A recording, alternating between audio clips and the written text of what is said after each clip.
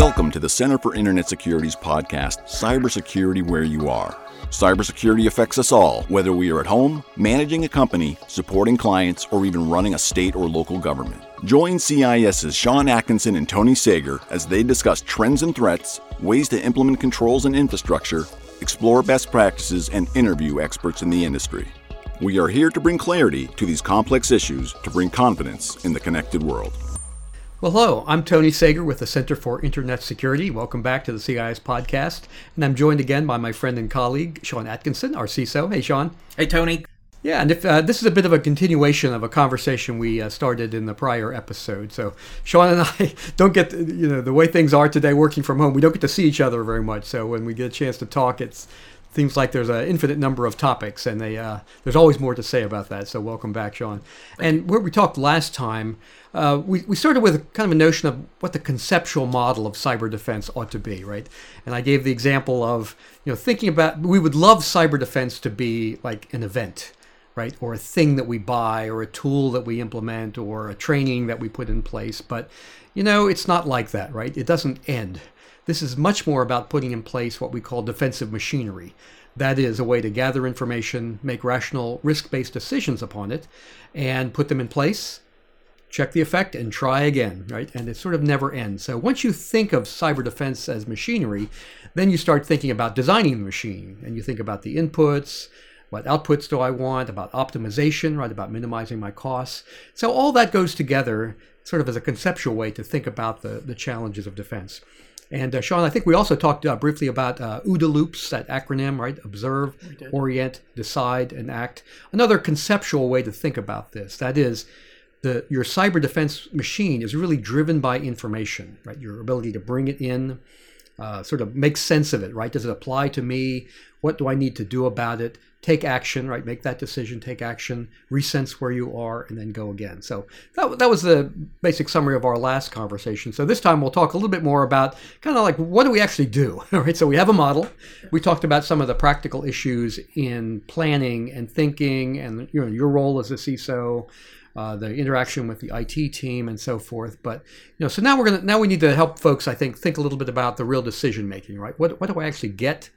What do I put in place? What do I do? What should I measure? And all those kinds of things. And I know this is a way of life for you. So, you've had to give these kinds of things a lot of thought in your work here at CIS, as well as prior jobs. Any sort of opening thoughts about, this? How did you get started, like when you came on board? Sure. Yeah. No, so I had followed basically a practical 90-day CISO starting guide. It's understanding the business. Okay. Got to work with stakeholders in terms of really understanding what are we trying to do as an organization, and then how can I help influence that with the underlying pressure that we're a cybersecurity company to begin with. And so that no pressure, Sean. No pressure. No pressure.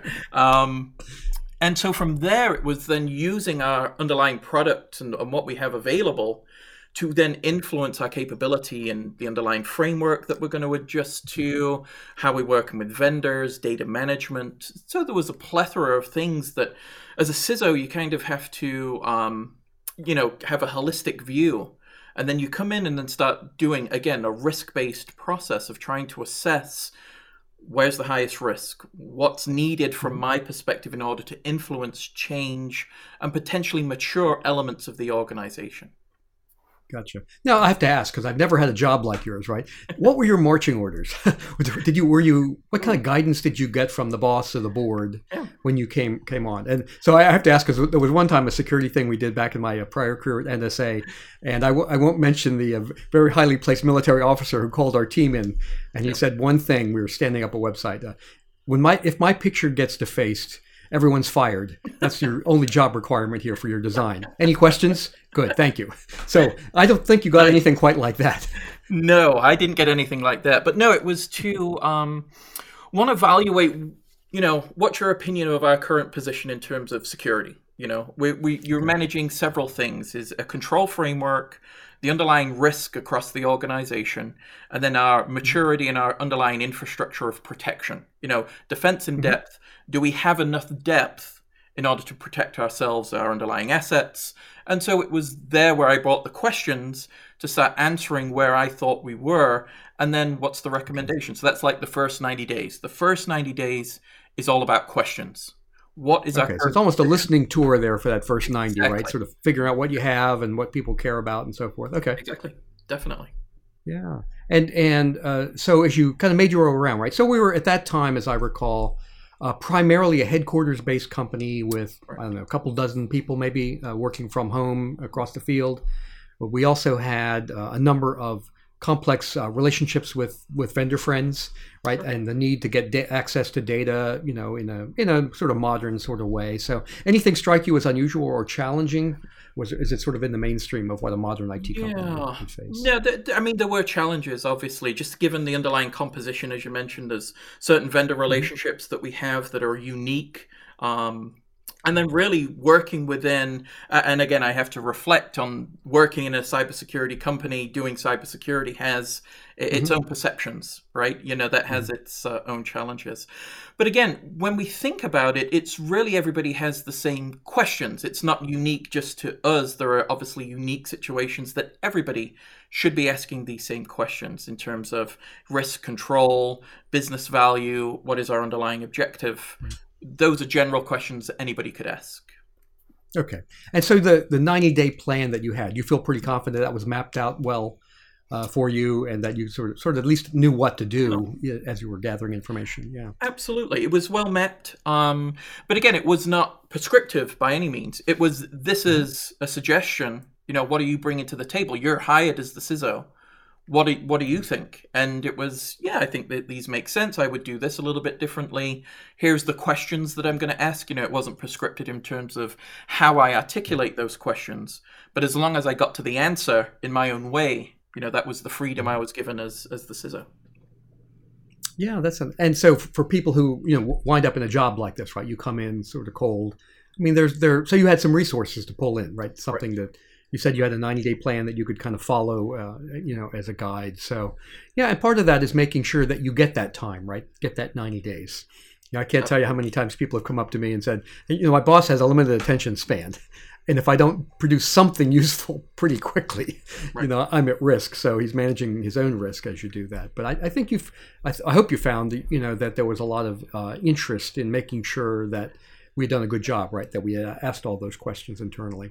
Absolutely. One of the things that was, I think, unusual about this job, you've talked a couple of times about being the CISO for a security company, right? So, in effect, we had some products, right, for you to work with.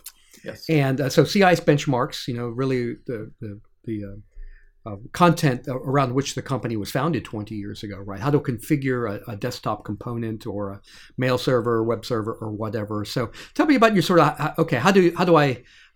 were we using those at the time, or how did you see them as part of your bag of tricks, or how did you sort of bring them and make sure that we make best use of what we'd already created?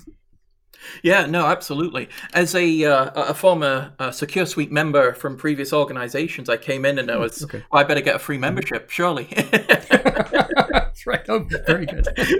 And so you should have negotiated your contract better. Exactly. So the benchmarks for me are foundational. Rather than me trying to define what makes sense from a security perspective, I have a list of this is what to do. This is pre-configured, ready with control, and I'm able to accomplish that capability. Fantastic. Baseline configuration, we have that within the organization. How are we mapping to that? And I think the most important piece there is the deviation. Any set benchmark needs some tweaking in terms of implementation to produce the underlying value or whatever the underlying function of the particular desktop server or service that we're benchmarking, as it were.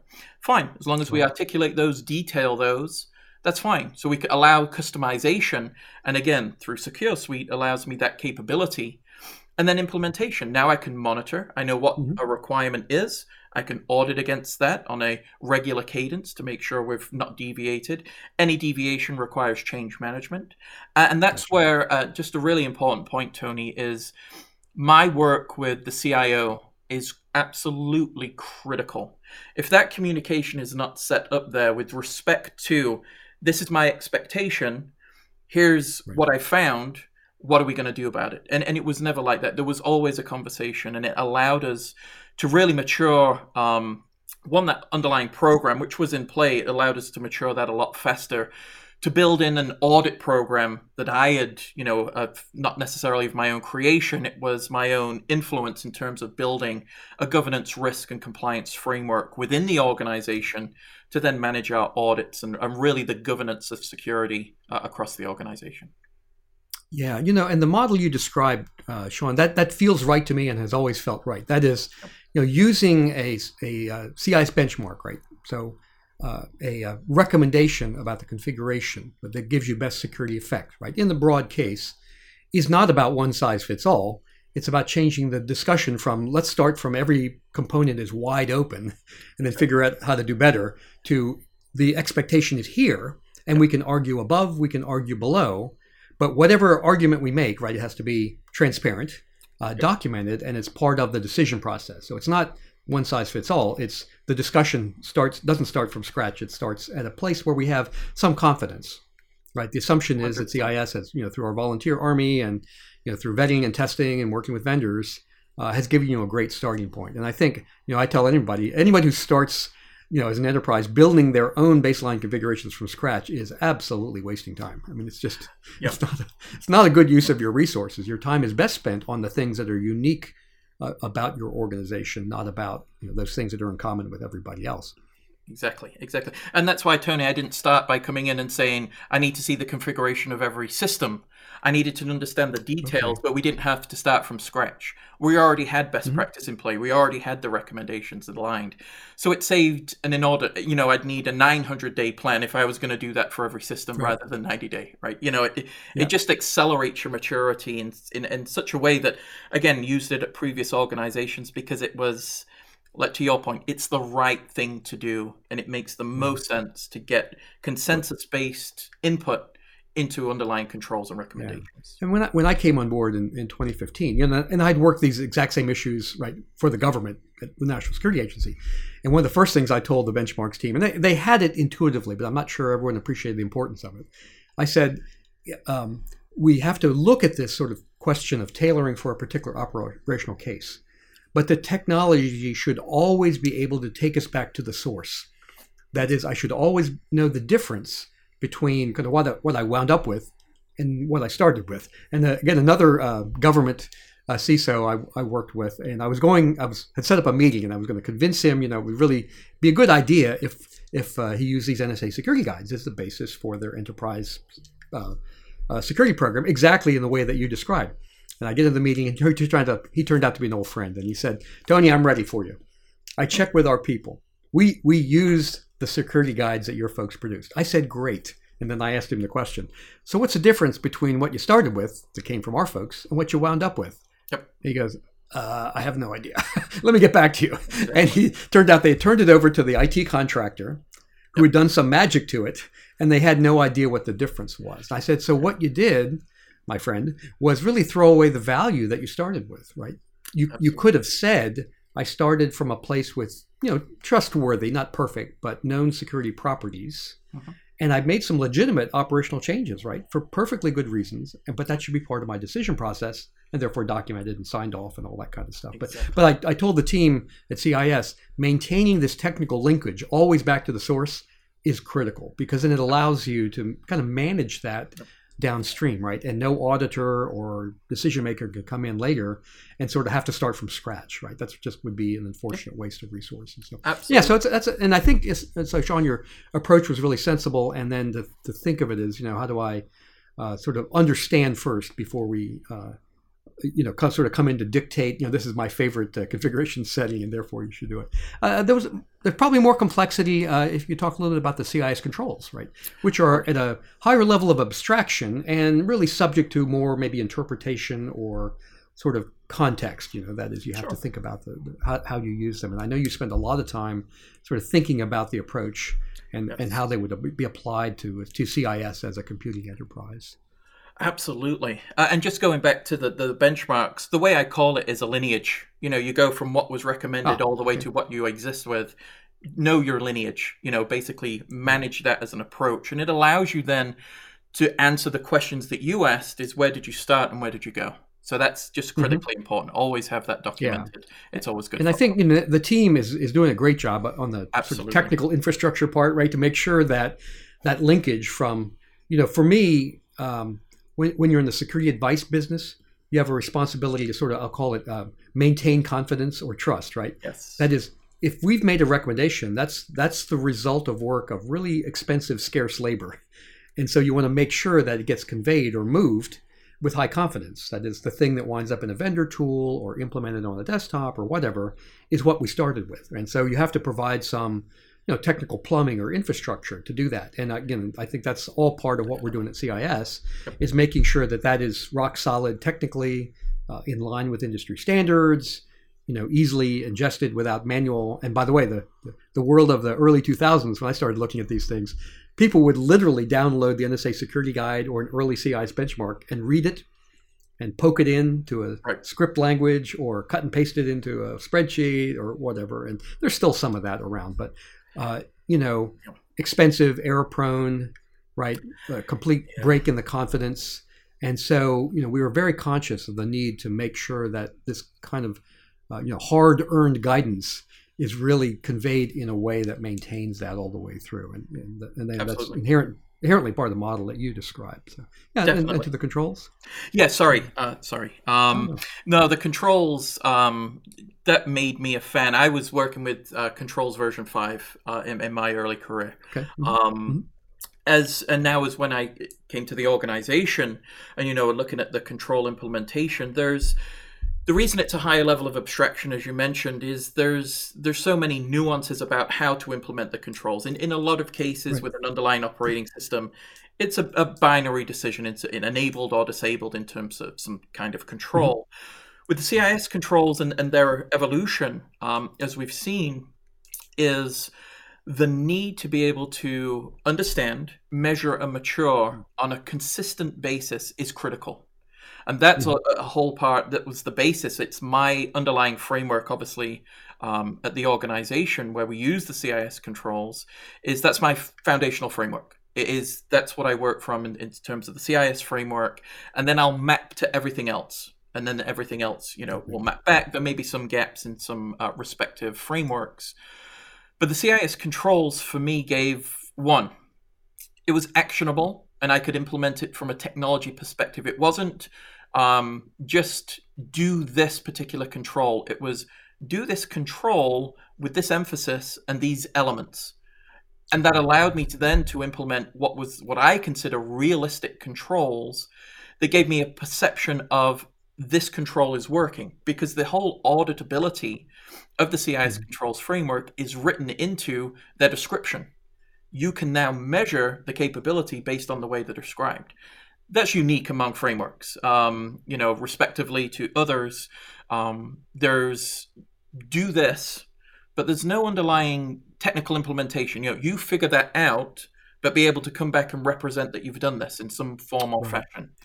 That's very hard, and especially when we talk about not only is it the fog of more in framework, but it's also the fog of more in terms of technologies. How do I implement this? Well, I've got 50 different capabilities to do that.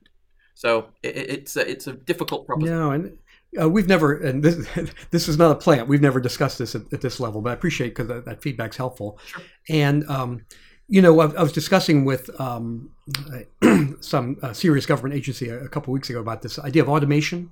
Yep. All right, and the point I made is the one that you just made, which is automation doesn't just happen.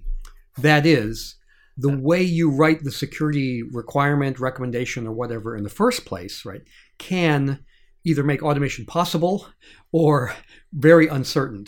And so we have taken the approach, and thank you for your feedback on it, for the last couple of versions. The slang term that we use in among the team is one ask per safeguard, or one ask, ASK, per subcontrol. That is, we try to write things in a way that is discrete, right, both prescriptive, not long narrative that could be interpreted as 4 or 5 or 10 things, but something that's fairly discrete, because the notion is if you ask for one thing, then you can define a measurement or a test, or you can sort of build the whole life cycle out, right? So the goal is not write the most clever prose.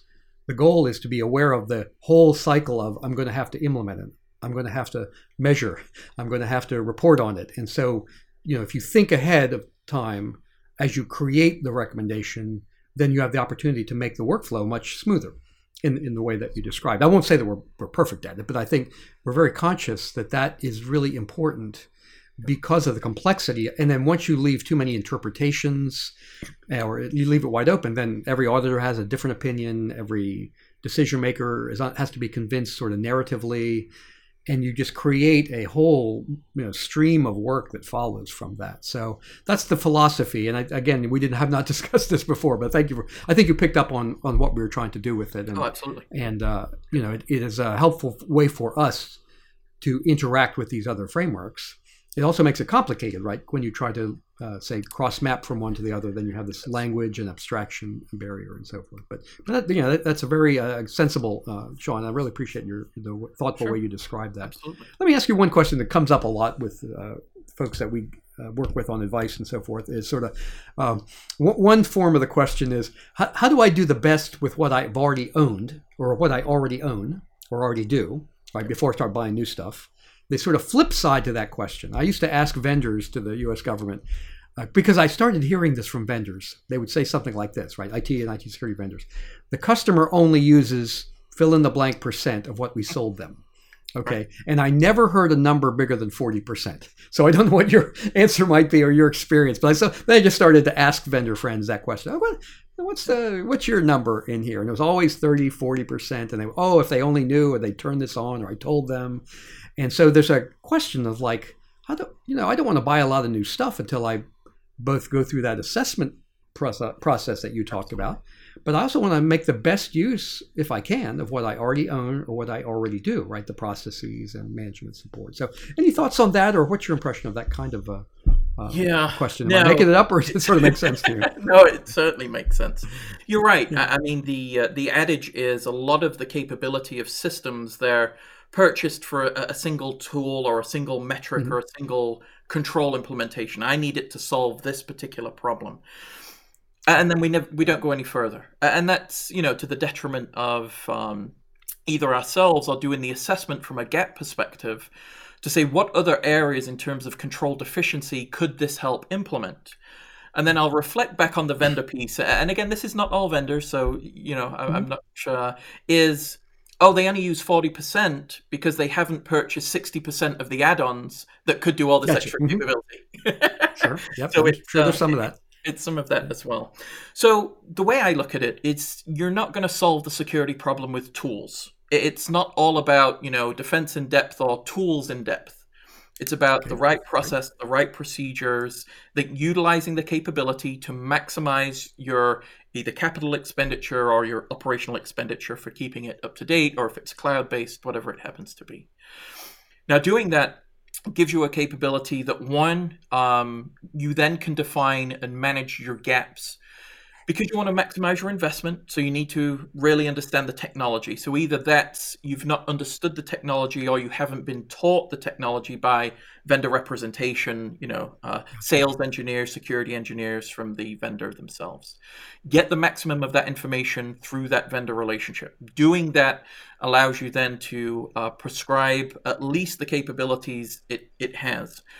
The problem in some cases, Tony, and it's maybe a reflection in some of the questions is, in the question itself, is when we get to some organizations, we see a lot of merger and acquisition. So I do one thing really well, and now I'm bringing in new technologies that are additional, or new capabilities, new functionality.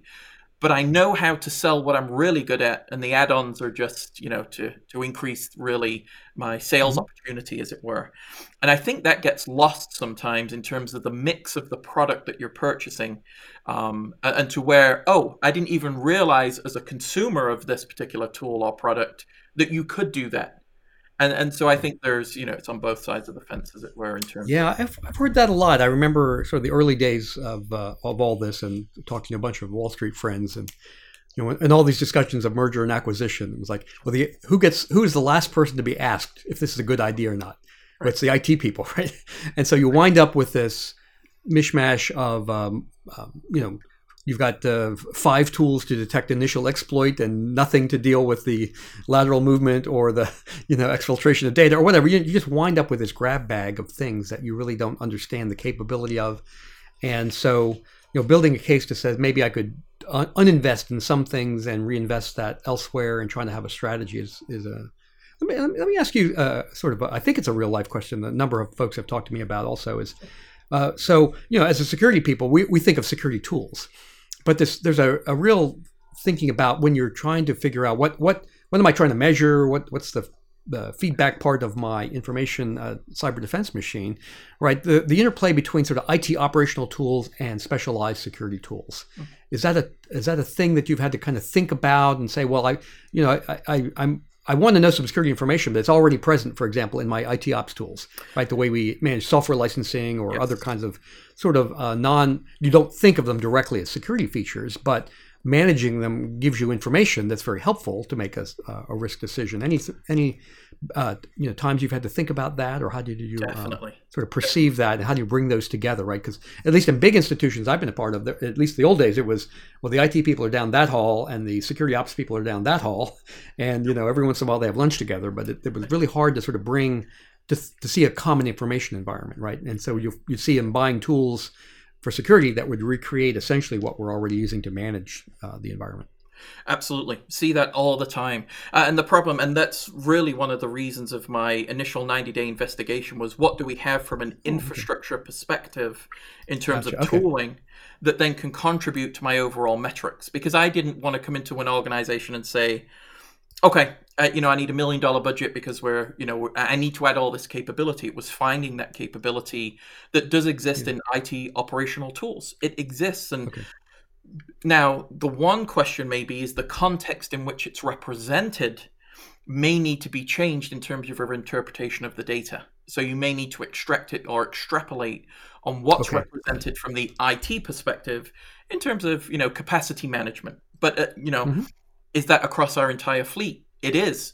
Can we use capacity management as an indicator that we're overclocking CPU because we're doing, something's running that shouldn't be, and I've got behavioral analysis?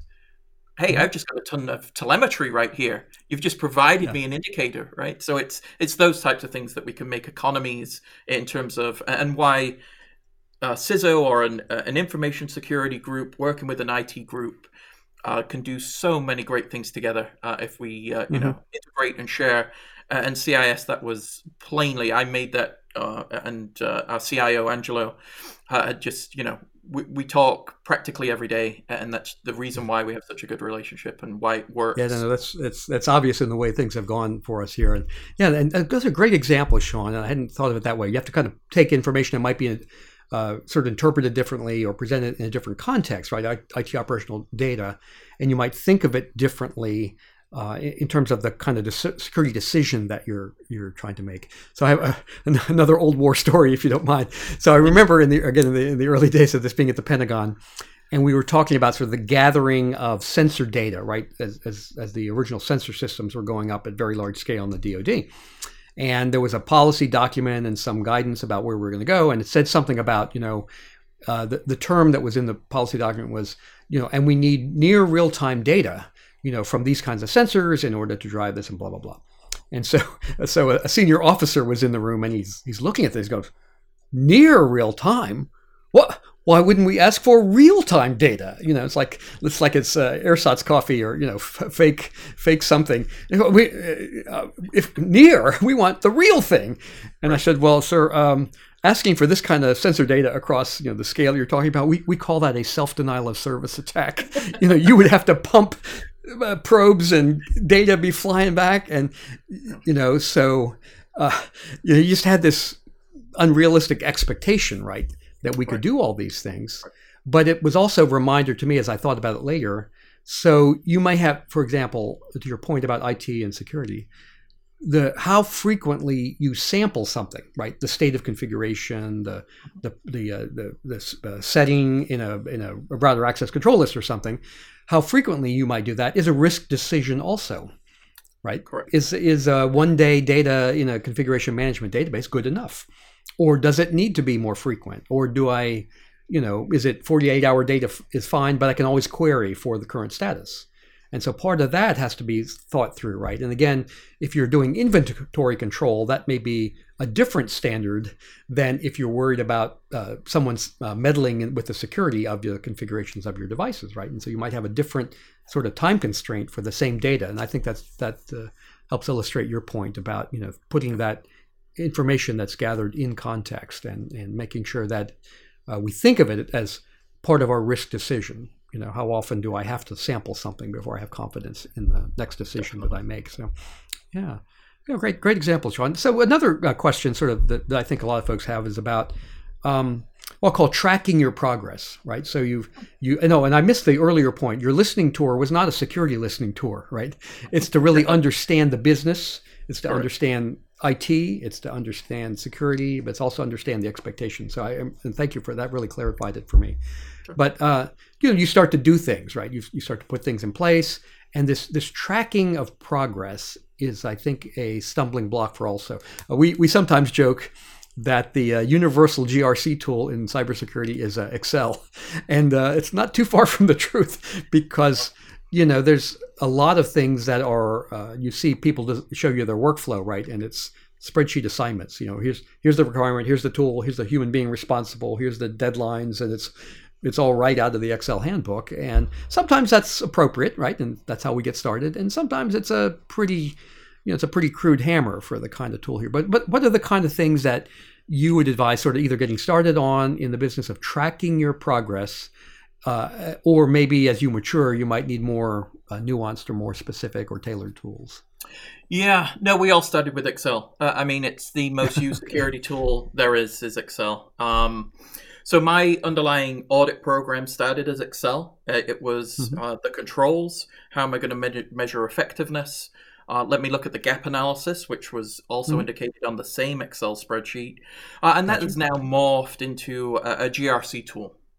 And so the same spreadsheet, the same tabular structure just now happens to fit into a capability that allows storage of document, linkages of policy to this policy enforces this control requires this audit, and we do that on this cadence. The cadence is then distributed via email to the respective audit owner. That is retrieved as comments and attachments in our system. We then go in, and once that's received, we do the audit from my audit team. And is it valid? And we'll do kind of 4 checks. Did it pass? Perfect, it did. We're in good shape. 1, was it received wrong, or the intention of what we received was incorrect? No problem, send it back. This is what we're looking for. This is what we need to see. 2, was it a procedural process? There was a procedural error that needs to be corrected, as there may have been change management that has not allowed that control to fulfill what we're looking for in terms of it's a new system, it has a new data capability, and it's not representing what we need to see. Finally, it's a fail. We have a systemic problem in terms of providing the information required. That this control is effective. Okay, no problem. Let's put that on the integrated risk register. Let's assign that, and let's work on a mitigation plan. Are we accepting that particular risk? Are we mitigating it? What's our treatment strategy for this?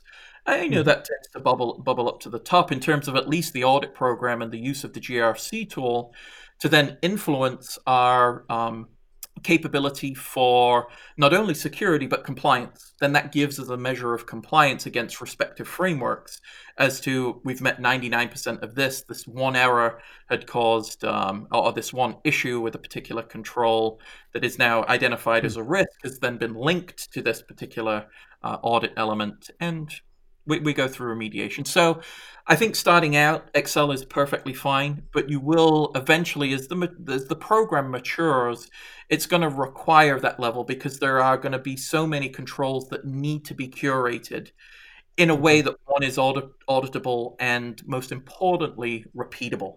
And so those are the 2 big elements of why GRC tools work. Part of the maturity of this, right, is you have to be able to present where you are in this roadmap, sort of at multiple moments to multiple parties.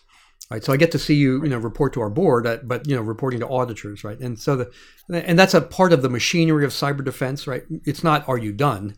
It's, where are you on the journey? Have you made good decisions? Do you have a plan? Are you executing? What's the status of the items? And so you're able to, roll that up, right? To say, well, the board wants to know certain things, right? And I know you have a task to report certain items to them and the status of things they care about, but auditors, I'm sure, have an entirely different view of the world.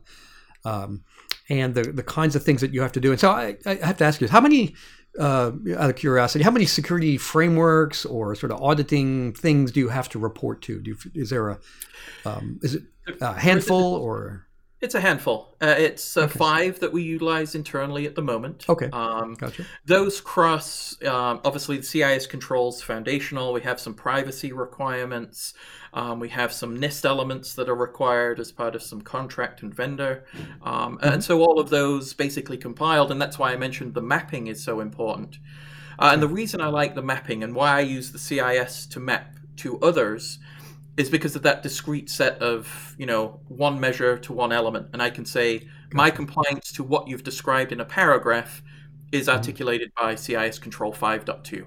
And that's the way I'm measuring it. That's the way I'm implementing it. So it makes that conversation that much easier with auditors, because like you say, there's a perception issue and also an understanding of the inherent control. And then if I can prove my understanding and why we've done it this particular way to auditors and other stakeholders, within the organization, both internal and external, it makes my life a lot easier. This is the reason why we've done it. This is, representative. Yeah, so a lot of this is about sort of both projecting, right, having and projecting the confidence that Exactly. this plan, follows in this manner and so forth. Yeah, one of the things that the best practices team has done around the controls is, this really started to bug me a couple of years ago, this emergence of all these different security frameworks, right? And we'd done some early surveys with some of our company friends that people were telling us they're subject, either by demand, they have to, or by choice, 3, 4, 5 or more frameworks.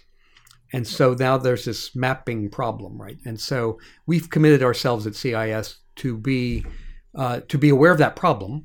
And our contribution to it is to say, we will take on the labor of mapping, our best practices content to essentially all of the other frameworks that we can find that are relevant and that people will use, whether it's ISO 27001, 853, PCI, et cetera. It's better for the creators of these things to work the mappings as opposed to let everyone figure it out on their own, or have to pay someone sort of special to do it, or let an auditor interpret it on their own, or whatever. And so our goal is to make that as straightforward as possible so that folks like you can kind of take that and say, well, I use the map, the authoritative map. I use this my control framework. This is the authoritative map from A to B, the one you care about, and therefore this shows that progression. So I think that's fits right in with the notion of, right, we have to not produce. The goal is not to produce the best catalog or the best list. It's to produce the mechanisms that allow us to implement the good intentions of those recommendations. So I think that's really... Absolutely. Yeah, another thing I wanted to ask you about. So we're approaching, I won't say the business is back to normal, but we're starting to see events again and sort of planning ahead for travel. But the big trade show in the business, RSA, is coming up. Which will be virtual, and we're doing. We have a couple presentations there. But so tell me your impression as a CISO. I know you've been out there. Is it helpful? Is it too much? What would you advise someone to look for if they're in your shoes and they're dealing with these real life issues, all these things that you talked about, right? Understanding where you are, making good choices, tracking your progress, and so forth. Is it just an entertaining week, or is it a really helpful way to allow you to sort of gather more resources or get more knowledge about how to do the job? Sure. Yeah. I mean, it is obviously a massive event that, 50,000 people, I think, at least at the last numbers I had heard, at the last in-person one, or even more potentially. Wow. It's a great event for one, getting a lot of the organizations kind of hold their new releases to that point, and so it's new technologies and things, which is fantastic. I mean, I'm all about listening to what's new and to see if there's a really cool way of doing things in terms of the presentations. So the talks, that we give and other vendors and other experts in the industry. I mean, you get to listen to kind of the creme de la creme is the way I look at it. RSA is that place I think also the networking is incredibly useful. It's in a lot of cases, it becomes where people in my same situation are attending the exact same thing because they're looking to learn about governance, risk, data management, access controls, whatever that happens to be. And striking up conversations it's phenomenal. I mean, and I think that's really the benefit of it is the network. There are people in your exact same shoes that probably have the exact same question, and working together and looking at their perspectives and elements is, I think, a great virtue of RSA.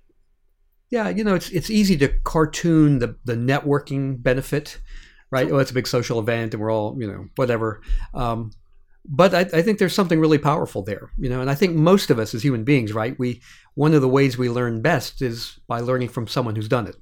It's a similar situation, similar constraints, and the problem is finding them, right? It's not easy to sort of make those connections, and you start to build, networks of friends through whatever mechanism, social media. But, what I found, and for the first few years, I did not attend RSA for quite a few years, actually, because we sent an amazing technical guy out there from NSA, and he would write the most amazing trip report. Well, I saw at RSA.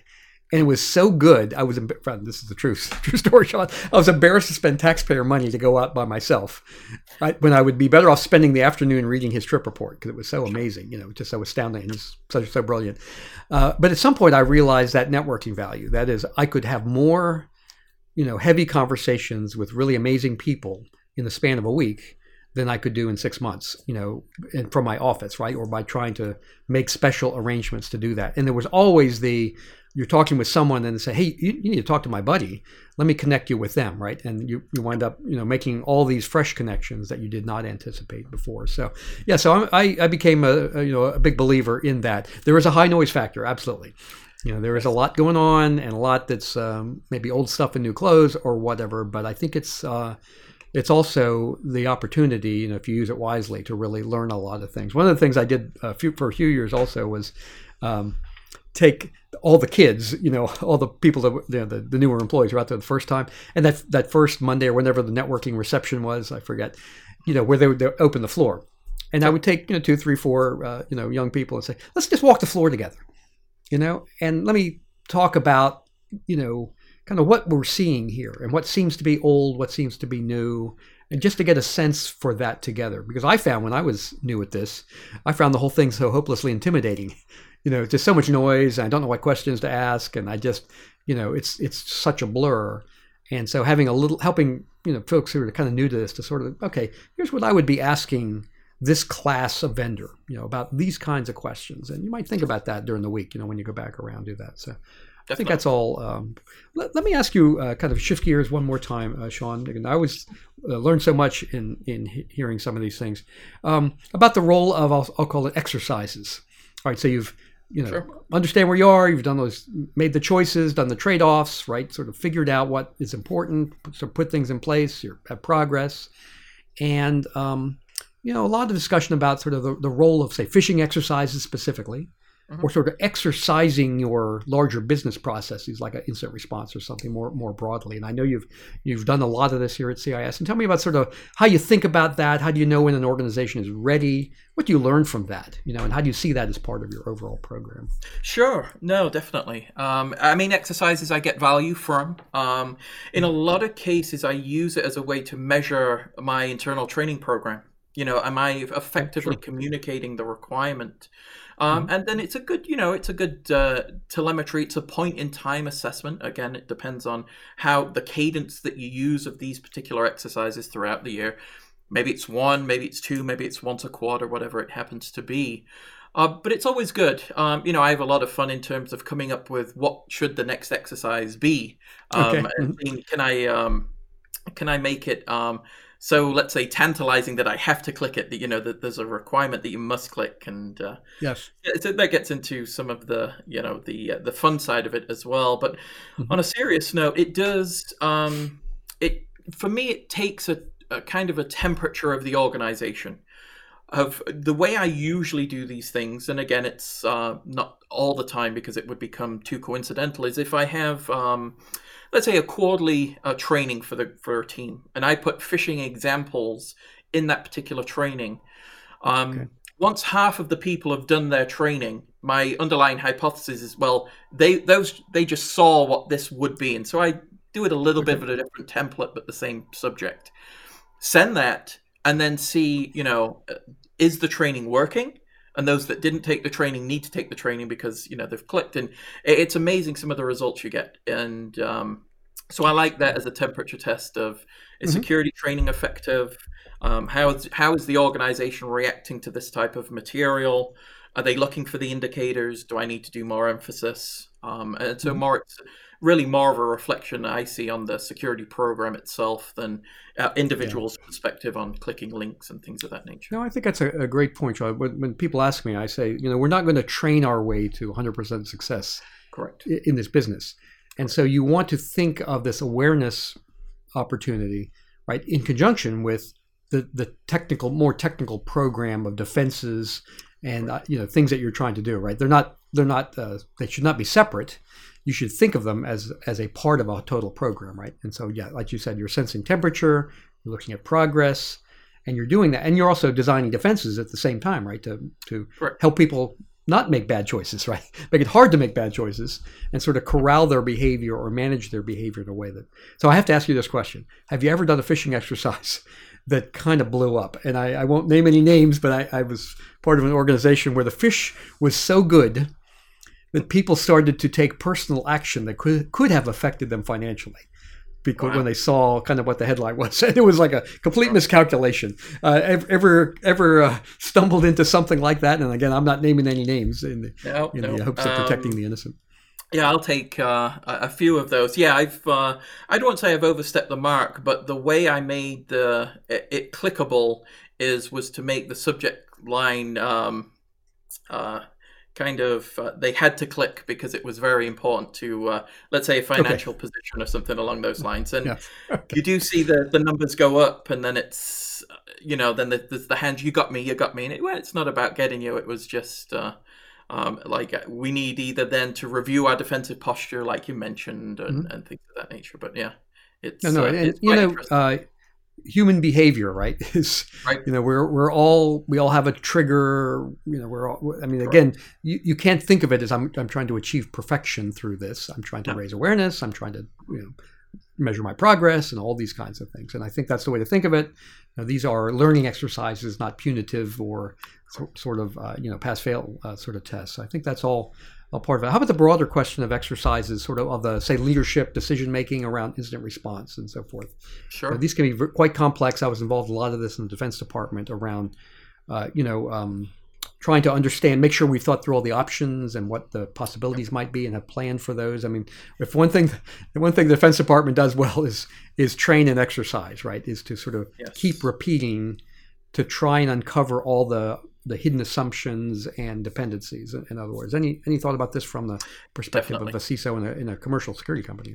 Yeah, love them. A tabletop, red teaming, scenario analysis, all of these things come together. And I love doing them because I like to bring together a diverse set of personnel into those scenarios and work through them. It's a perspective. Let me set a tone of an underlying issue. And then let's walk through what the decision-making would be at this particular point in time. And then reflect it back in terms of, were those the right decisions to make at that particular point in time, with not sufficient information?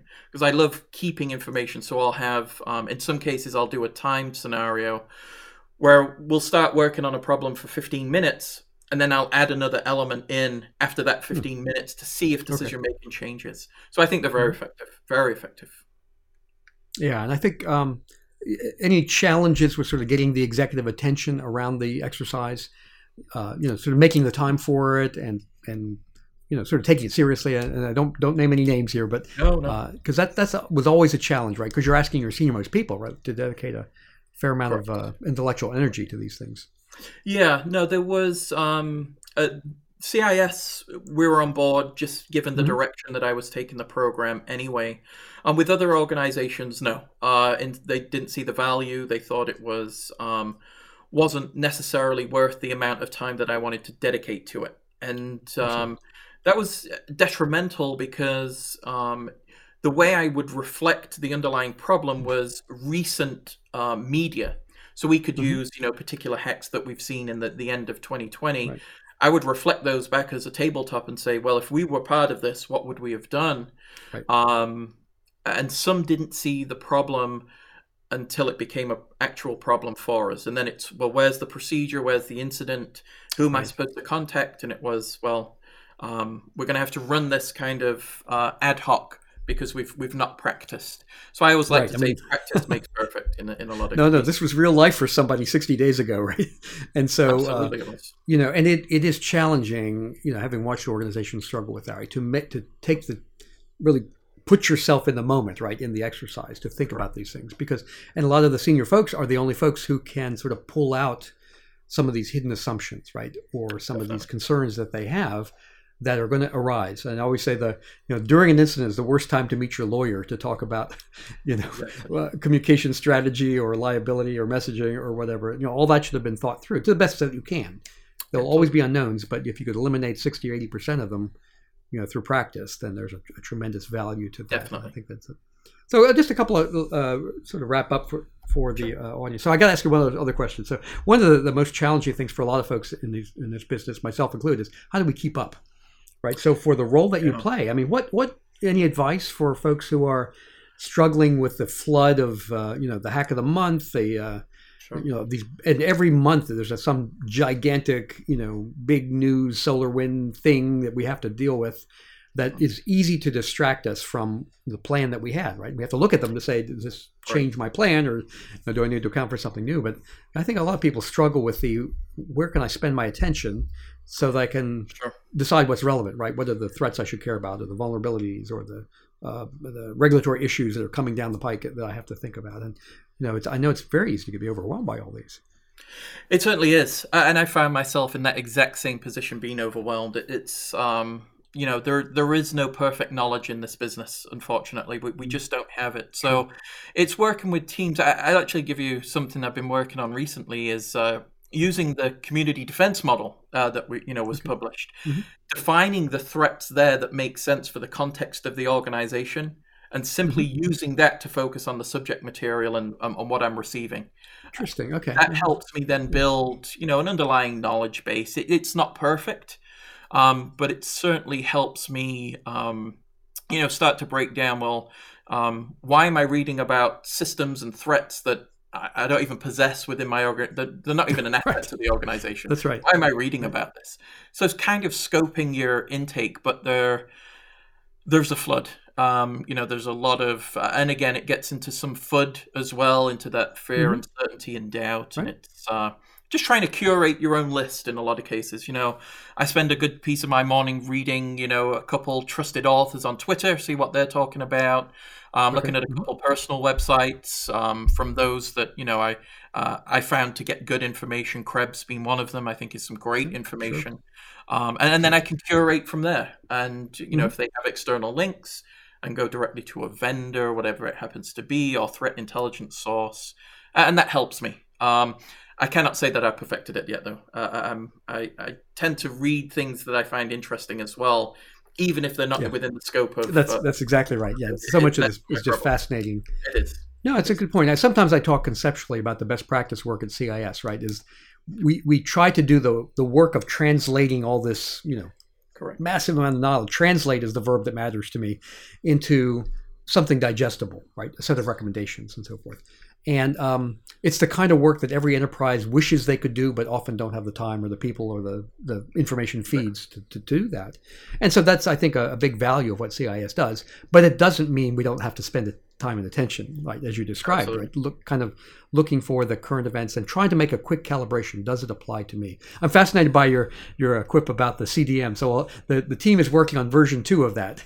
And so I hadn't really thought about how you might use that sort of directly. So we'll have to discuss that at another time to see if we can give us some insight to help us, refine that model as we get down the road. So I want to, might be time to wrap up, Sean. There's always another 100 topics for us, but so just to summarize for the audience, we started. This is a 2-part discussion. We talked about the the conceptual thinking about building your cyber defense machine, right? And the notion there's no singular thing. You're really designing a machine. You want to think about the inputs and efficiencies and the outputs that you want. Sean and I walked through, mostly Sean, about sort of, okay, now what do I do? How do I figure out where I am? How do I start to compose pieces? How do I start to track my progress? How do I present it to multiple parties like auditors, like executives? And, sort of how do I sort of bring along my entire program? And, and again, you're building a machine that's a feedback machine, right? You're always testing yourself. Sean mentioned exercises and other mechanisms to pull information in to refine, right?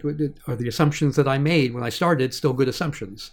Are there new things that I should account for? That maybe my model was good, but my priorities are different because the world is showing me a different kind of attack tradecraft, or the regulatory world is sort of operating in a different way that would not affect my model, but affect my priorities within a model. And so those are all part of this whole thinking of the business.